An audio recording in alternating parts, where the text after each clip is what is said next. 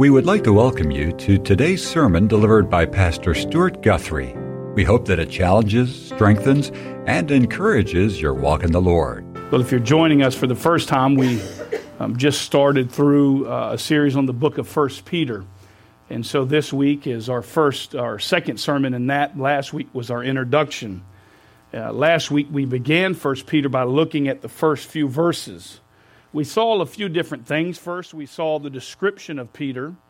Though he had failed a lot in his life, we saw that God still used him in mighty ways for his glory and for his honor. Secondly, we saw the description of his readers and the fact that these people were called aliens and strangers in the land because this was not their home. Just like us today, this is not our homes. And then thirdly, we saw the description of God's work and how God in His sovereign will elected the chosen for salvation based upon His foreknowledge. What a great opportunity we had last week to see all of those items. And that was really the introduction to the book of 1 Peter. Now as we continue in that study, I want us to look again at the outline that I gave you last week. And I've added to that as well. But the outline begins with the salutation. It begins with the Christian salvation. Then we fall into the Christian's relationships, the Christian's suffering and service, and then the Christian's discipline. And then finally we end in chapter 5 with the conclusion of the book. And today we've installed those three little dots there, the beginning of the Christian salvation as Peter begins with the prayer of thanksgiving. And so today that's what we'll be looking at as we've added to this. Peter has given us the introduction to the letter, the who is and to whom he is writing to. And now Peter begins and takes us right into a prayer of thanksgiving for those in which he is writing about. So if you will, let's turn with me to the book of 1 Peter. We'll be looking at verses 3 to 5. 1 Peter 1, 3 to 5. Blessed be the God and Father of our Lord Jesus Christ, who according to His great mercy has caused us to be born again to a living hope through the resurrection of Jesus Christ from the dead, to obtain an inheritance which is imperishable and undefiled and will not fade away, reserved in heaven for you who are protected by the power of God through faith for salvation ready to be revealed in the last time. What a blessing sermon. As I read over that this week and as I began to ponder on that, it welled up in me an ability to give thanks this week. You know, it's really important to be thankful. And I think many times in our culture it's really easy to not be thankful, to forget of all of the blessings and things that God has given to us and done for us and brought us through, and sometimes, listen, even allows us to go through. Sometimes we place thanksgiving with good things like good health and money and prosperity. But when Scripture tells us to be thankful in all things, wouldn't that also include those things that we may not want to really welcome? Because we worship a powerful God that even in the midst of ugly can do amazing things for His glory. And so let's not be confused that when it says give thanks in all things that we forget to do that in all things. So when you come this morning, I want to ask you, did you come with a thankful heart? A spirit of gratitude? Or have you come bringing all this week's pressures and burdens and all of this with you? It's really easy to do. And my hope is that if you did come that way today, that you'll be reminded that you can leave thankful, because God has given us so much to be thankful for. Here's a poem that I came up with that I thought fit well. The more I read it, the more it impacts my spirit, because it's so true. It says, I've never made a fortune, and I'll never make one now, but it really doesn't matter because I'm happy anyhow. As I go along my journey, I'm reaping better than I've sowed. I'm drinking from the saucer because my cup has overflowed. I don't have a lot of riches, and sometimes the going's tough, but with family and friends to love, I think I'm rich enough. I thank God for the blessings, the mercy that He's bestowed. I'm drinking from the saucer because my cup has overflowed. He gives me strength and courage when the way grows steep and rough. I'm not asking for other blessings because I'm already blessed enough. May we never be too busy to help bear another's load. Then we will all be drinking from the saucer when our cup has overflowed. Great little poem. The question I want to ask you this morning, are we people of this poem? Because as I look around this room, I see a lot of very blessed people. And we are all drinking from the saucer because our cup has overflowed. Let us not lose sight of how blessed we are as we come today.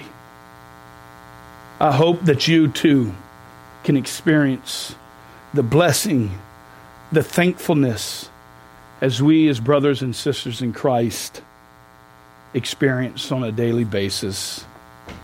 I hope you will, because those that are in Christ, our cup consistently overflows with joy and blessings.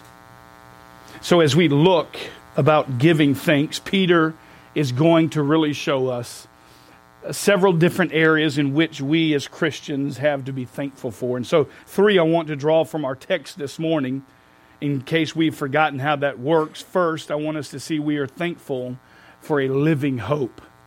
Secondly, we're thankful for a secure inheritance. And thirdly, we are thankful for a protected salvation. Let's get right into it this morning. Number 1, we are thankful for a living hope. What in the world does that mean? And why should I be thankful? Why should you be thankful in light of all that's taking place in our lives and the difficulties we endure and the struggles that we face in the culture that we live in and the country that is deteriorating? Why in the world should we give thanks? And I submit to you this morning, we can be thankful because of a living hope. 1 Peter 1:3 reads, "Blessed be God, the God and Father of our Lord Jesus Christ, whom according to His great mercy has caused us to be born again to a living hope through the resurrection of Jesus Christ from the dead." Throughout the book of 1 Peter, Peter will consistently be encouraging his readers to continue their hope in Jesus Christ, to continue having a living faith, one that is active, not one that is stagnant and dead, but one that is alive. And here he starts out with, "Blessed be the God and Father of our Lord Jesus Christ." This really seems, as I studied, to be the most literal way to translate this, but the NIV translates it as, "Praise be to God and Father of our Lord Jesus Christ." Now you say, well, what is the difference? Well, the reason I'm telling you this is because this was a very normal characteristic of a Jewish prayer. The phrase "blessed be" was stated, and then it was usually followed by the name of God, then whom the thanksgiving would be talking about, and then ultimately what person was to be thankful for. And so here Peter states the name of God, but he also says, "and Father of our Lord Jesus Christ," because I believe that he's connecting to these people that they cannot think of God and not also think of Jesus Christ when he's talking about it. And so we see the name of God and the God to whom we are to be thankful for. And then we see the rest of it as he says, according to His great mercy has caused us to be born again to a living hope through the resurrection of Jesus Christ from the dead. We are thankful for a living hope. And that's what we are to be thankful for. Listen, God in His mercy, His great mercy, it says, has caused us to be born again. That's extremely important. Know that Jesus taught that to Nicodemus, that the necessary act of regeneration, one had to be born again, and that only can be brought about by the great mercy of God. It's not your measure, but rather His mercy in which that takes place. He says here that we are born again to a living hope, and that living hope is through, what does it say? The resurrection of Jesus Christ from the dead. Listen, as we sang this morning, I thought in my mind, this song hinges everything we believe in the Christian life. This one song, this one truth, everything we believe hinges upon the resurrection of Jesus Christ from the dead. If there is no resurrected Jesus from the dead, then you and I are to be most pitied. There are many that want to capitulate on this and try to point to the fact that Jesus never died, but the reality is that's not the case. We know that the Bible teaches that Jesus Christ resurrected from the dead. Because of that, we have a living hope, not a dying hope. Rather, unbelievers, those that are not in Christ, those that have not placed their faith in Jesus Christ alone for their salvation, they have a dying hope. You know, as I was being mocked and criticized on Facebook about posting some things from a friend of mine that I grew up with that's an agnostic, he loves to poke at some of these things. But you know, I have to sit back and internally weep because he has no hope. He has no hope. We walk around weekly among people who have no hope. But we have so much to be thankful for, so much to have joy about, because we have been given a living hope from a resurrected Christ. A living hope is a hope that is never failing, certain. It's grounded in God Himself and the promises of God. We have a new life in Jesus, and that is hope. 2 Corinthians 5:17 says, "Therefore, if anyone is in Christ, he is a new creation. The old things have passed away, and behold, the new things have come." It's the scripture I have listed on my business cards for my landscaping business. It's such a great reminder. We have a living hope that's founded in Christ. John 6:47 says this, "I tell you the truth, he who believes has eternal life." Our living hope is Jesus Christ. And that is why our hope is not dead, because our Savior is alive and He is risen. And we're going to celebrate that on April 1st. And it won't be an April Fool's Day message. It will be an Easter message, because Christ has risen indeed.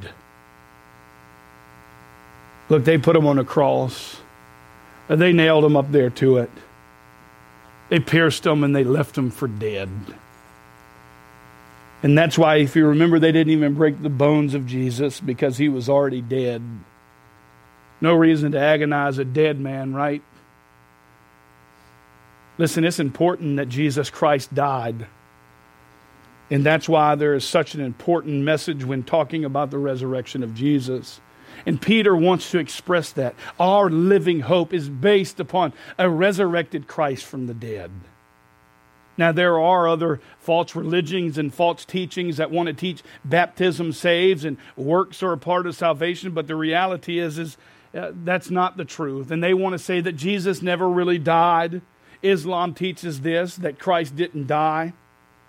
Listen, if you break the foundations of the doctrine of the resurrection, then what do we have to stand on? None. That's why they try to chip away at it. But the reality is there was a lot of witnesses to a resurrected Christ. Enough so that if there were that many witnesses for you, murdering somebody, you would be in prison, no doubt, serving a life sentence. The problem is, if Jesus really rise from the dead for them, they're in big trouble. And so they want to discredit it. But we worship a God that's all-knowing and omniscient, all-powerful, and He can prepare and line up people to protect the truth and the validity of Scripture. And so He placed those soldiers there. And their life was at risk if something would have happened, because remember what he said, if he's raised from the dead, then boy, we're in trouble, because there would be a bigger problem this time. The message that Peter's preaching in 1 Peter 3:1-3 and the 1 Peter 3:21, and Paul was preaching this in 1 Corinthians 15:20 and in Acts chapter 26 when he was given his defense to King Agrippa. The resurrection has consistently been defended.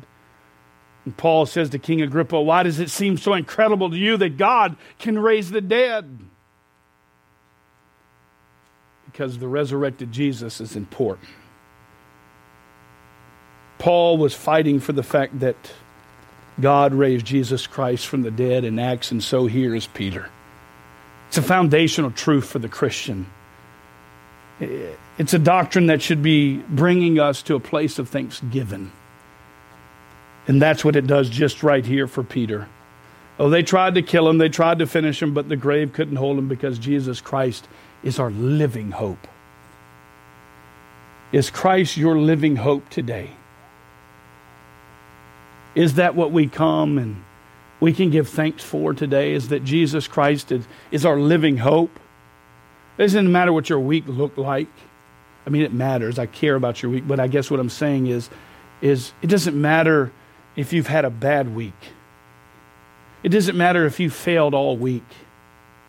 If you've been living in sin, listen, what matters is today and responding to the fact that Christ has given you hope. He's given you mercy.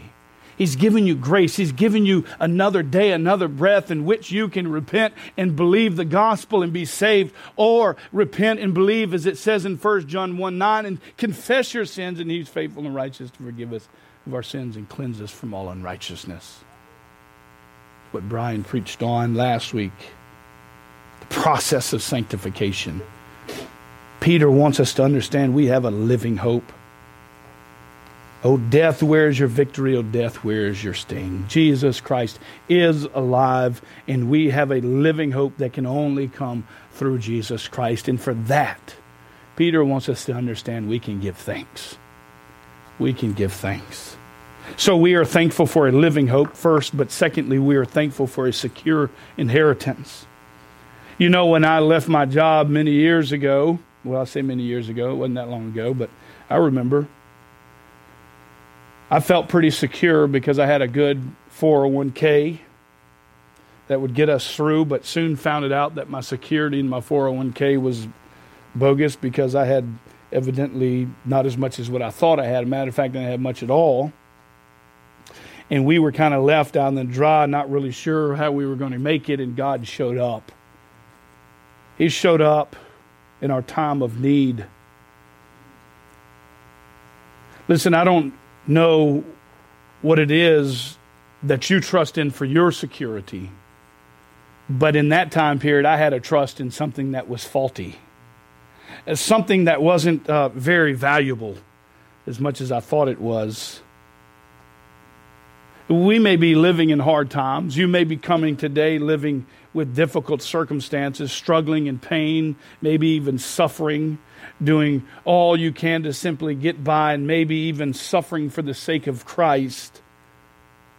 But I want you to understand that the Bible teaches, and Peter wants us to understand, that in Christ you have a secure inheritance.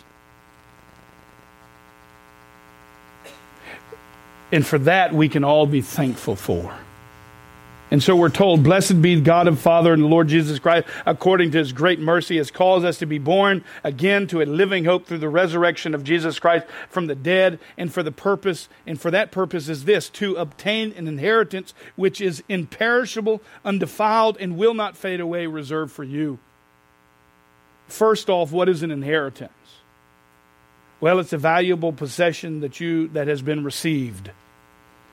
I know someone that was trying to sell their house some time ago, and someone decided they wanted to purchase this house, but there was one problem. The people that were wanting to buy the house needed to wait so that their inheritance could come through so that they could afford to buy it. Listen, our hope, our inheritance is in a living Jesus. but it comes from a dying Jesus.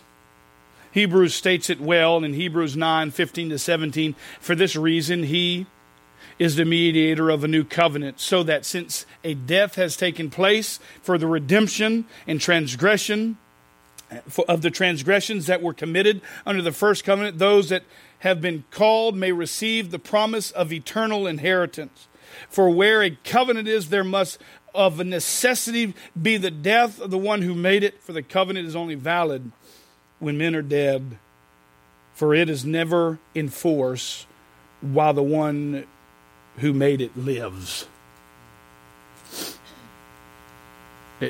Our inheritance is secure in Christ. You know, I remember several months ago, my uncle passed away. He had a $500,000 estate. And he told me the day before he died, if anything happens to me, Stuart, I want you and your brother to get everything. But he didn't write nothing down. You see, all that good thought of all that good money and all that good stuff, that inheritance that I thought might be a great opportunity, ended up being nothing. Nothing for me. It's okay. Because I know this, my inheritance that is offered through Christ, it will not perish.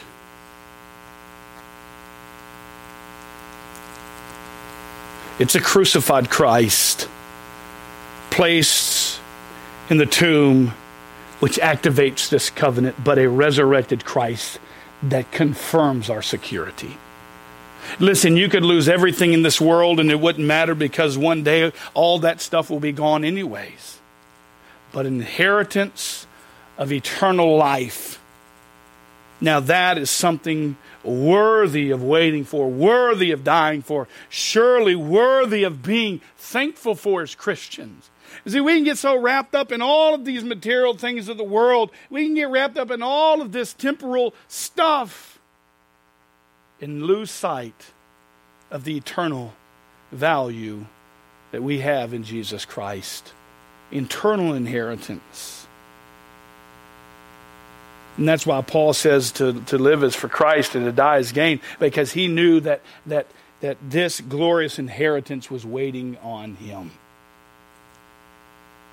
Peter said that his inheritance was four things I want us to notice. He says first that it was imperishable.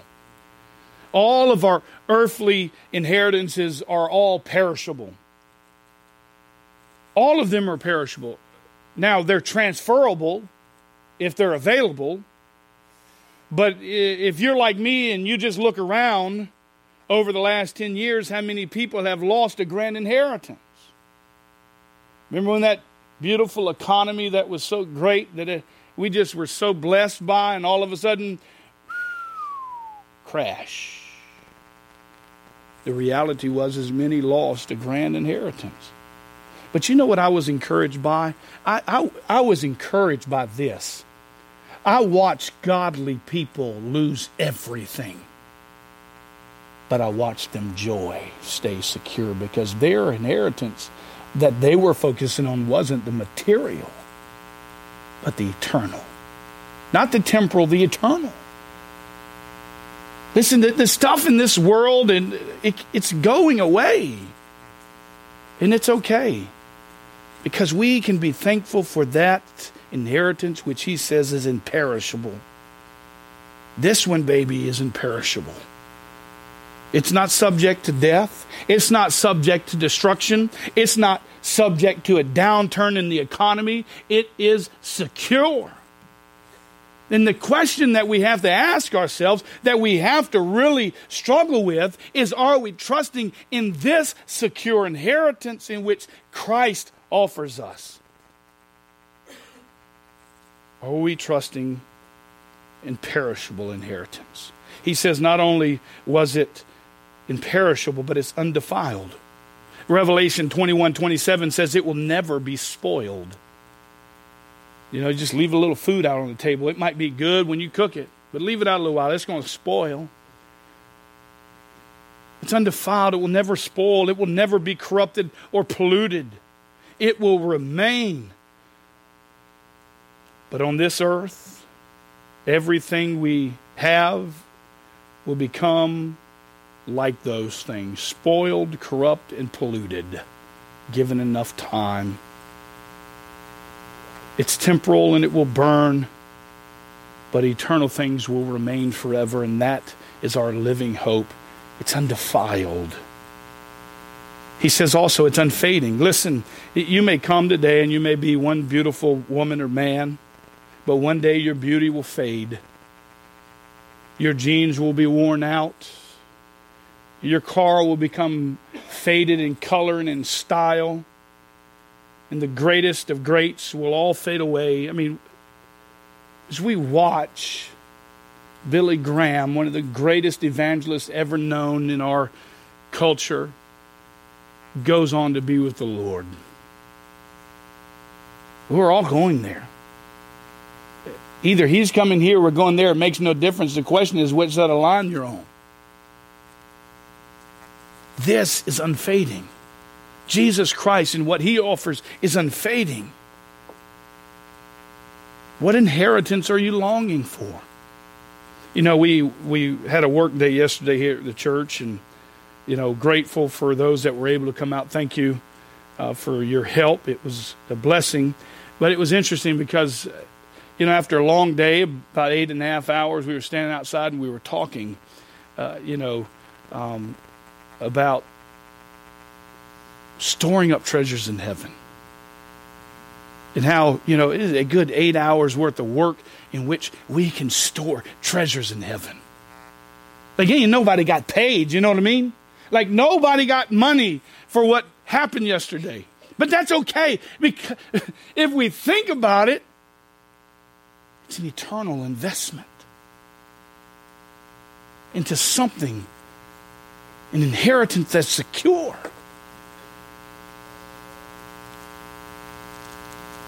Everyone here this morning will receive an inheritance. And both will live forever. Some in heaven and some in hell. And some will say, well, I'll party down there. Well, I want you to know you'll be the barbecue and it won't be good. And we laugh about it, but it's really not funny. And we try to make light of it, don't we? I mean, but don't we all have loved ones who don't know Jesus, who are going to receive an inheritance, eternally separated from God?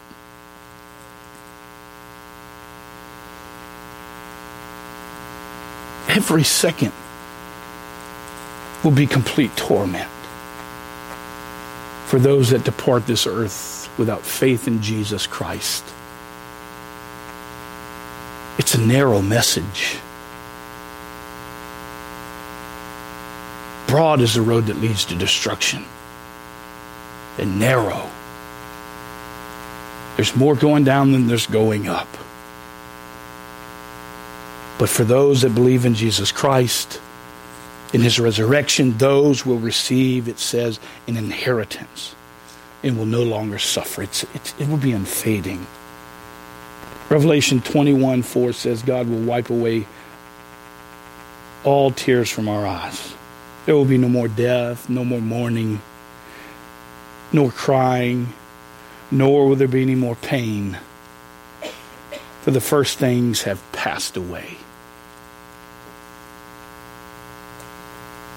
Choose today what inheritance you will wish to have. Now, don't get me wrong. I'm not saying you can't have an inheritance in this physical world. Okay, God blesses people with finances and they can leave inheritances to their children. But my point is this: those things are fading. They can go away. But what Christ gives us is unfading. It's everlasting. And the only way that you can receive that is to believe only in Christ and his death and his burial and the resurrection, the gospel. Then and only then will you receive this promised inheritance that is secure forever. Don't be like me, placing my security in something that was failing, like, you know, the 401 fading, perishing whatever you want to call it, money. It wasn't there. But I trusted in it. But God came through anyways, provided. Our inheritance in Christ is unfading. But also it says that it was reserved. 2 Timothy 4:8 says, in the future there is laid up for me the crown of righteousness, which the Lord, the righteous judge, will award me on that day, and not only me, but also to those that loved his appearing. This place is set aside for you and for me. John 14 says, if I go away, and I will come in again and receive you to myself, that where and there you may be also. Look, live like you have a place prepared. As Christians, we get so temporal in our thinking. I'm guilty. I get so wrapped up in my own little Guthrie world that I get focused on what I want to accomplish, and sometimes I put my blinders on and forget all that God wants to accomplish and do through me, not for my glory, but for his glory. And it's so easy to get wrapped up in this world when it's all temporal. And so how can we as Christians be more defined in making sure that we are reminded that the inheritance in which God wants to give us is something that is reserved for you and for me?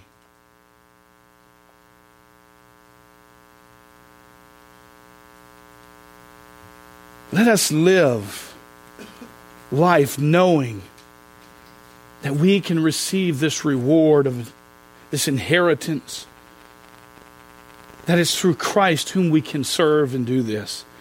Listen, if your name's written in the Lamb's Book of Life, you have prepared for you a place. And for that, you can give thanks to know that even though life is uncertain, nobody's here this morning thinking that this could be my last day on the earth. This could be the last day in which I have with my children, with my wife, with my family, with my church people, my brothers and sisters in Christ. Yesterday could have been the last day that I could have ever served the body of Christ. We don't think like that. We think that we live for eternity.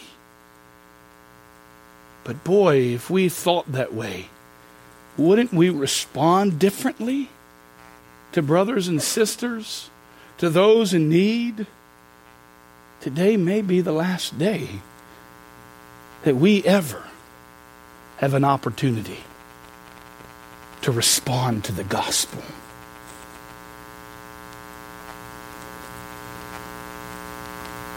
It's imperishable. It's undefiled, it's unfading, it's reserved. And for that, you and I can be extremely thankful. And we can give thanks to God because he is so gracious and he's so merciful. In light of anything that happens on this earth that you may consider evil, God has a wonderful plan set. He has a plan set apart for those that believe and receive the good news of Jesus Christ. I'm certain those children that went there into that school, 17 of them stepped into eternity. No one ever thought that morning would take place. But 17 kids lost their lives, and they stepped into eternity. And so the question is this: are we going to live our lives without thinking about our inheritance and whether we have a true, genuine trust in Jesus Christ? And if we do, boy, it's okay to step into eternity. Can you imagine Billy Graham right now with the Lord Jesus Christ? How joyful it is. Man. Listen, we must be thankful. We are to give thanks for the living hope. We are to give thanks for the secure inheritance that we have that comes with knowing Jesus Christ. And finally, thirdly, we are thankful for a protected salvation. I don't know about you, but I need this. I need this reminder that my salvation is protected by the one who purchased it with his blood. Because the reality is I'm a mess sometimes. I mess up. I do things I ought not to do. I sin. But I'm sure we could all raise our hands and say we sin and we fall short of the glory of God. But praise God, we have a protected salvation. You know, the older I get, the bigger my kids get, the more I realize how short life really is. My failures always seem to come, and prayerfully with a repentant heart, I ask God for forgiveness, that my joy be made full again. And the process continues over and over and over. And God begins to sanctify me and to make me more and more into the image of His Son, until one day I stand with Him and receive my glorified body. But while we're here, because this is where we live, right? We live in the process of sanctification. We live in this world where struggles are real, where we see things we ought not see, where we hear things we ought not hear, where we do things we ought not do, where we're tempted to steal, to kill, and to lie, and to destroy. But I'm reminded of this passage that it tells us our salvation is protected. 1 Peter 1:5 says, we who are protected by the power of God through faith for His salvation ready to be revealed in the last time. Listen, my kids love me and they trust me and they know that I'm their protector. Or at least I pray they understand that.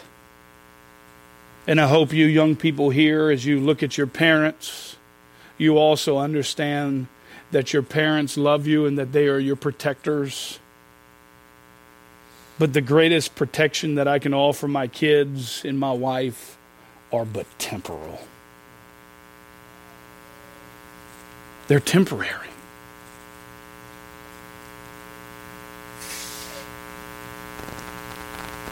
But God's not limited. You could say because God is all powerful, we are kept safe. But the question is how? By faith. This is another element of your remaining safe, is the fact that God is sovereign. The sovereignty of God and the free will of man, we see it again. We are protected by God's power through faith. And what is faith? Well, faith is simple, right? Faith is Hebrews chapter 11, verse 1. Now, faith is assurance of things hoped for and the convictions of things not seen. Look, you and I hope for Christ. And we are convinced even though we haven't seen with our eyes. I've never seen Jesus Christ. Matter of fact, I've never even heard Jesus Christ audibly. But I trust with all of my being, all of my life, that Jesus Christ is who He's claimed to be, because we have the proven truth of His Scriptures. And that relationship is an amazing process. Our faith is in Christ, whom we have hope for. And this eternal inheritance and protected salvation comes by faith. Faith is how you and I are saved today. It's how we are to preach others to know Christ by faith. It's how they were saved in the Old Testament, is how we are saved even today by faith in Jesus Christ. Now the question again we have to ask ourselves is, do we have a faith that saves? This morning, as I look across the room, I know most of you are all believers, right? I know most of you have faith in Jesus Christ. Praise God. It's great to have a church full of Bible-believing Christians. But shall I not shy away, because there may be one that doesn't know Jesus Christ. There may be one that has never bowed the knee to Jesus Christ. Matter of fact, they may be living in your home. They may be under your parental guidance, and yet they've never owned their own faith. And they've never personally trusted in Jesus Christ. Listen, it's by faith that we're saved. Maybe they're watching live on Facebook this morning. They've never trusted in Jesus Christ. Or maybe they're watching via television in Walterboro, and they've never trusted in Jesus Christ. The Bible says today is the day of salvation. Don't wait till tomorrow, because we're not guaranteed tomorrow. It's not by your works, it's by faith. Ephesians 2:8-10 says, "For by grace you have been saved through faith, and this not of yourselves, is a gift of God, not as a result of works, so that no one may boast." Listen, faith in something you do is not true faith at all. But faith in something you can accomplish, simply trusting in Christ's ability, now that's faith. That's a faith that can save. What is your faith in today? Is your faith in your own ability, your own works, your own efforts? A faith that saves is by faith alone, but a saving faith is never alone. Our salvation, listen, is protected by the Creator of the universe. But we first have to accept Jesus Christ as our Lord and our Savior. And if we have accepted Jesus Christ as our Lord and Savior, and we have this security, then how much do we truly have to be thankful for as we come into the house of God today? Boy, we have so much to celebrate as Christians. We have so much hope. Listen, you can't hire another that will protect you like He will. It will be revealed in the last time. Those that trust, it says those that are protected. Listen, as a young child, I didn't listen to my father's instructions very well. He's not here today, so I can say that. It resulted in cut fingers, broken hearts, acts of sin, acts of like the prodigal son, rebellion. But now that I've heard the message, the hope of Jesus Christ, I don't plan on making the same mistakes twice. Now when my Heavenly Father speaks to me through His Word, I try and I listen and I heed His warnings, His instructions, His promises I hold tight to. And today, Peter wants us to understand we can be thankful in all things. Our faith is protected. Our salvation is protected by our Heavenly Father. And it can't be removed if we've placed our trust into Him. Don't struggle in your spirit to know, well, I did something wrong, and therefore I think I don't know if I'm truly saved. Listen, if you've trusted in Jesus Christ, now listen, I'm not talking about just saying, well, I came forward and I prayed a prayer, right? We've all seen that. Well, I've prayed the prayer, I've walked the aisle, and then I go out and I live like a baboon, a buffoon, and I do all things that are contrary to God. No, listen, the Bible says you will know them by their fruits. Now, I'm not a fruit inspector, right? God's the fruit inspector. But I can tell you what, if you've been impacted, if you've had an encounter with the living God, there will be a change in your life. And if there is no change and you haven't began to hate sin and you don't begin to struggle with your sin, then you better question really if you've truly been born again, if God has truly given you a regenerate heart. Because when He comes in, there's no mistake. I didn't say life was going to get easier, you're going to be perfect. But there's no mistake, conviction follows. Conviction follows. Our faith, if we have a true faith, is protected by our Heavenly Father. It's not because I didn't earn it, I didn't deserve it, I didn't obtain it, I didn't sustain it. Because the reality is that the Father, He thought it, okay? The Son taught it, the Spirit, and the Son bought it. That's why we can be saved.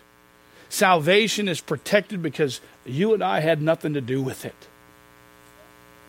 Are you trusting in something else other than the grace of God, faith in Jesus Christ? Then you're living upon a works-based salvation.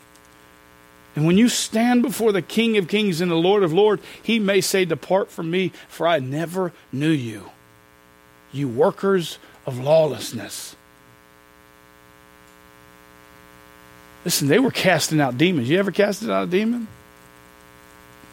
You ever did miracles? These people thought they knew because of what they had done. But when they had got there, they realized that they weren't what they thought they were. And it was too late. But I want you to understand the Bible teaches you can have a secure hope that comes from trusting in Jesus Christ alone. It's not by your works, but by your faith in Him who did the work.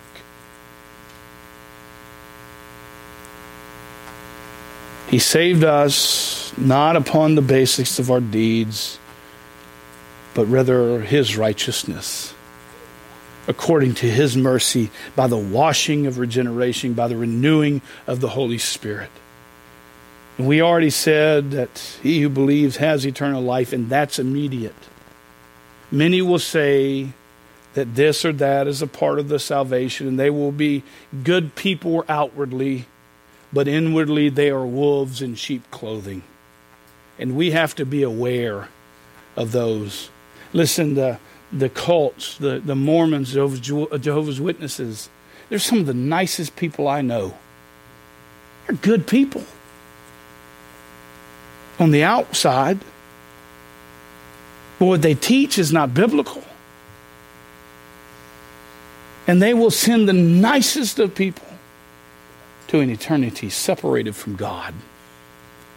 Because salvation is never and will never be based upon how nice you are or what you've done, but rather the sacrifice that the Son has made on the cross at Calvary. The Son left the domains of heaven and came and took on the form of a man and lived a perfect life and bore our sin on that cross and was buried and was raised again on the third day and ascended up to the right hand of the Father. Listen, Galatians 2:21 says, I do not treat the grace of God as meaningless, for if keeping the law could make us right with God, then there was no reason for Christ to die. That shoots your work-based salvation right out the window. Because isn't that true? If we could just do enough, Jesus didn't need to go to the cross. We just need to do good enough.